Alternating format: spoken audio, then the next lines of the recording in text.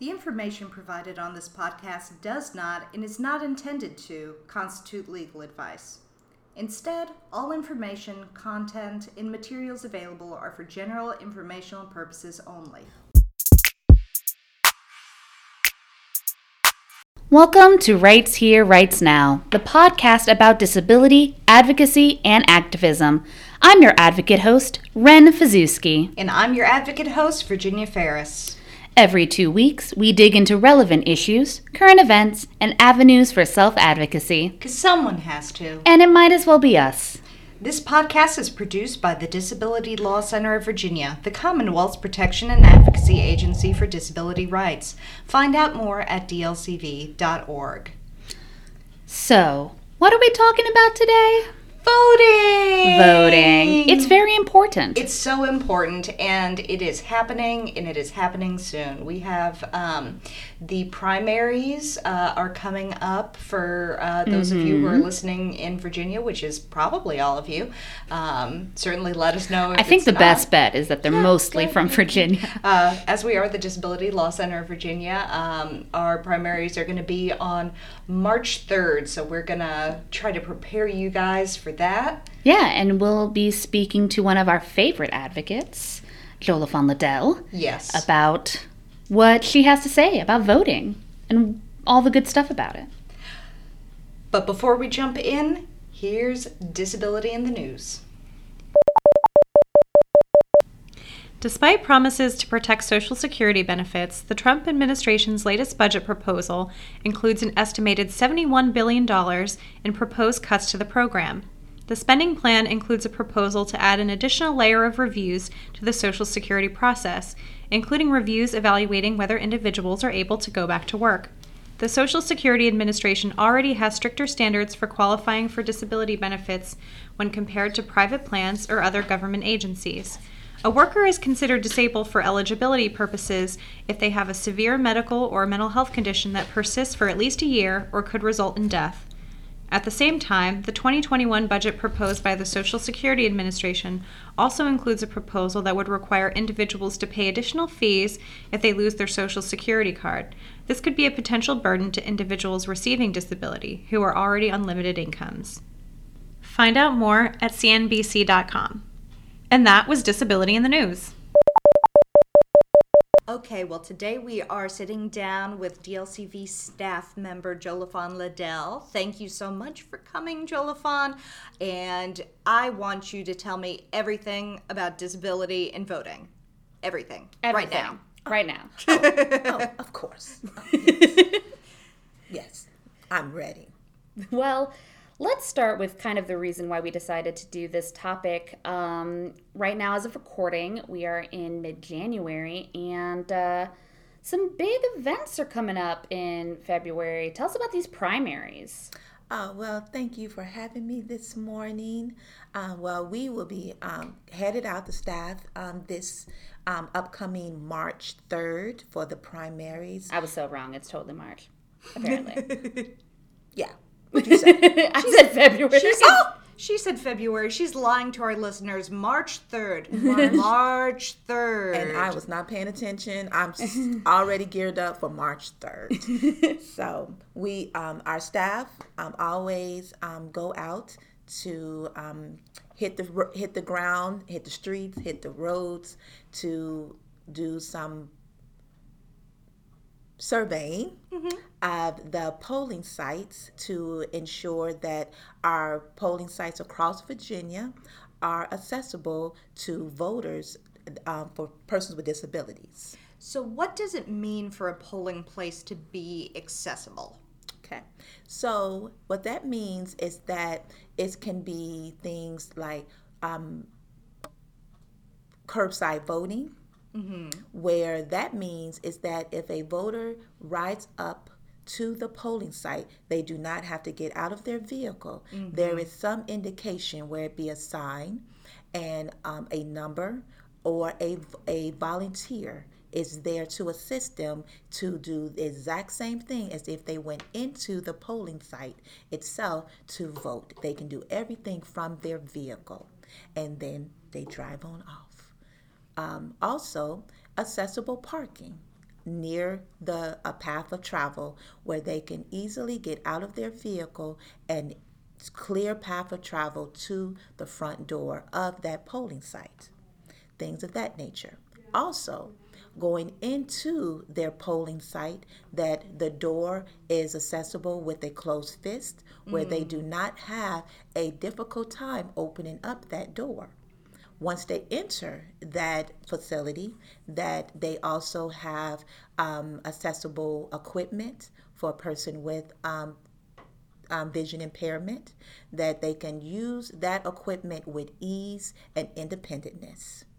Also, where a person that's in a wheelchair can easily go up to their voting booth and be able to have no issue with voting with no assistance. Yeah, Things like that. If they put that, the table or the machine or whatever 4 or 5 feet in the air, then I would imagine that wouldn't be good. Absolutely not. So we look for things like that to make sure that a person with a disability has no problems voting at their precinct. So these are the things that we're looking for when we head out. And I imagine, I was specifically thinking about curbside voting, is that that you don't have to necessarily disclose the nature of your disability to access these things. You just have to say, I need to utilize these accessible, like either have the curbside voting or something like that. You don't have to explain like the exact nature of your disability in order to access that. Not at all.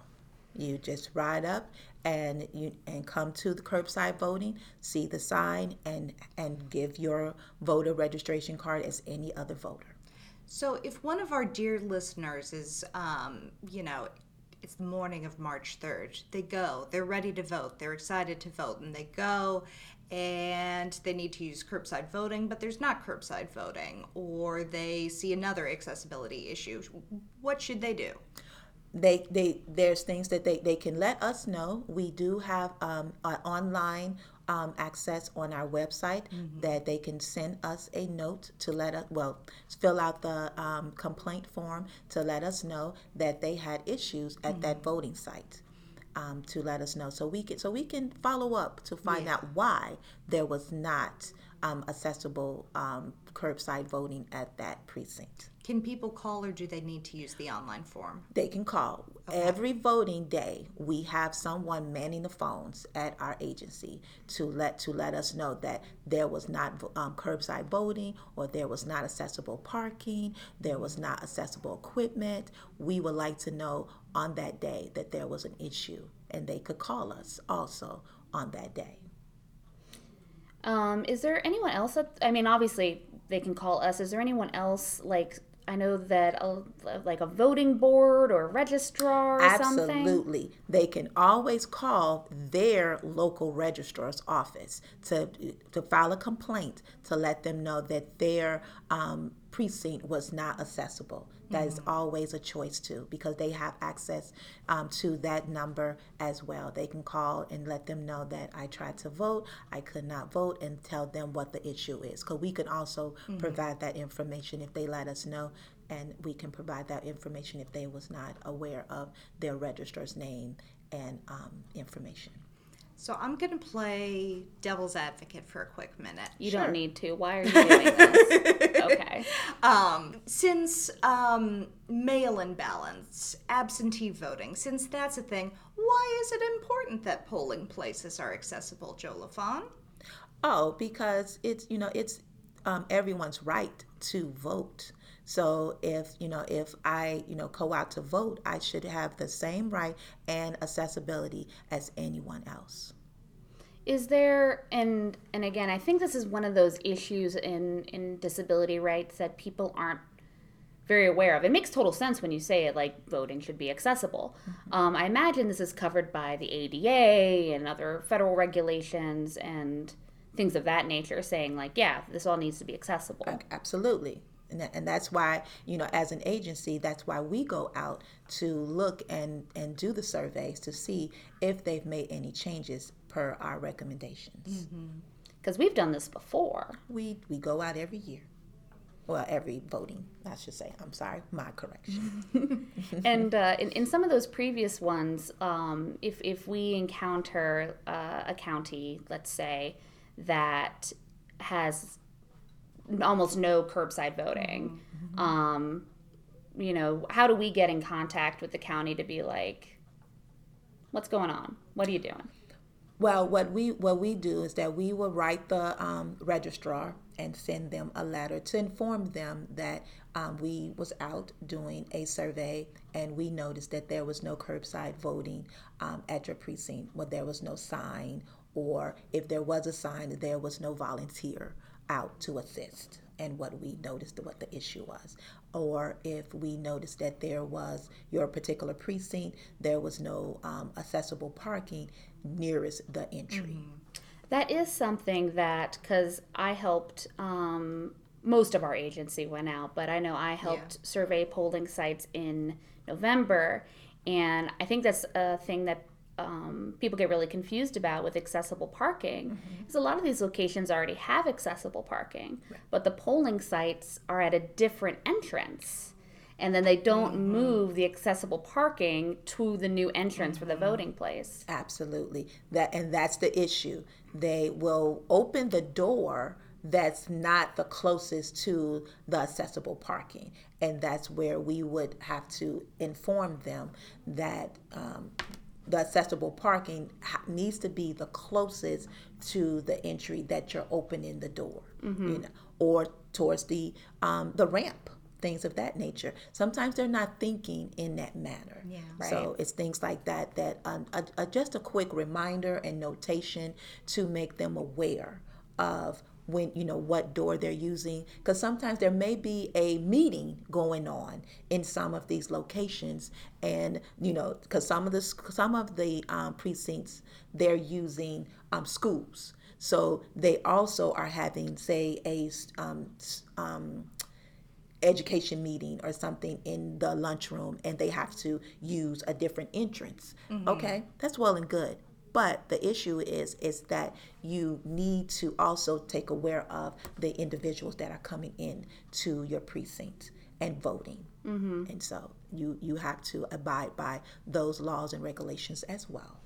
And I think also, again, this is something that I remember from my surveying, but when you say that there needs to be, for curbside voting, either a sign or a volunteer to assist the person with that doesn't mean the campaign people outside. Thank you. Thank you. That's a good point. Thank you for making that distinction, because that's a good point, because there are volunteers that are out there, but they are most of the time it's the campaign workers. They have to be separate. They are not allowed to go in the building, which they should not. Sometimes they do, because they want someone to go. They want them to vote. Absolutely want the person with a disability to vote and have that opportunity, but they should not be going in and grabbing someone and having to cover up their, who they're working for and things of that nature to grab someone. No, it should be someone that's working within the polling site and working at the polling site. So yes, no, separate person. Sometimes what happens is that they will have a number on the curbside voting sign where you can call, but it would be helpful that there is someone manning the curbside voting that works with the registrar's location. So that would be the perfect life if we could have someone working both the number and the curbside voting, where we can just, when you drive up, you have someone there to assist you and go on. So if any of our dear listeners have gotten really riled up and excited about this accessible voting thing, and they want to help us survey polling sites across the state, how would they do that? Yes, we that would be great, because this past November, there was a great outpour of volunteers polling their own polling sites, helping us poll, and that was great. We always welcome that and want that to happen. If they will go on to our website, we always have a volunteer a volunteer opportunity for voters to just go out and sign up and just fill out their own survey sheets. And that's on our website under the voting clip on our website. It's very easy to find, and that will be up and running in time for elections. So again, Jolafon, why don't you remind us about the upcoming primaries and accessibility and what people need to do about surveying? Yes, on March 3rd, we will be headed out to survey polling sites across Virginia. Please keep in mind that we would welcome persons with disabilities to survey, family members to survey. Let us know if your polling site is accessible by going to www.dlcv.org. Click on the link that has voting. It will be up and running in time for the primaries. And just let us know what is accessible and not accessible. We welcome all volunteers for this opportunity, and thank you so much for listening. Well, that was incredibly informative. It's super important to, I think this is sort of basic level community engagement, is making sure everyone can vote. Yeah. So thank you so much for sharing this topic with us. We really appreciate it, Thank Jo. you, Jolafon. You're welcome, ladies. It's a pleasure. And now, a DLCV highlight. The Virginia General Assembly is in the post-crossover stage of the legislative session, where each house of the state legislature decides on bills that began on the other side. DLCV works to educate policymakers and the public about the potential impact of legislative proposals. We post regular legislative highlights regarding bills that affect the disability community, such as special education, guardianship, and mandatory outpatient treatment. You can learn more at dlcv.org under Legislative Highlights, and please reach out to us if there's something we need to know about. And those are the DLCV highlights. Tune in next time to hear more about what DLCV is doing on behalf of people with disabilities. So thank you again to Jolafon for coming in and talking to us about voting. I hope that y'all will be able to get out there and vote on March 3rd or vote absentee sometime before that. Yeah, and if you're able to, it would be great to have y'all's participation and be able to complete a survey, because the more people who are able to go to those polling sites and let us know what's happening, the more we know about what's going on. Yeah, truly. So go on our website, again, dlcv.org. Check out what you can do to let us know if your polling place is accessible. Does it have curbside voting? Can you get in the door? These are important things. Very important things. So important things. So thank you all for listening to this episode of Rights Here, Rights Now, brought to you by the Disability Law Center of Virginia. We're available on Apple Podcasts, Spotify, or wherever you get your podcasts. Don't forget to subscribe and leave a review. If you need assistance or want more information about DLCV and what we do, visit us online at dlcv.org. You can also follow us on Twitter at DisabilityLawVA and share us with your friends. Until next time, I'm Virginia Ferris. And I'm Ren Fizewski, and this has been Rights Here, Rights Now.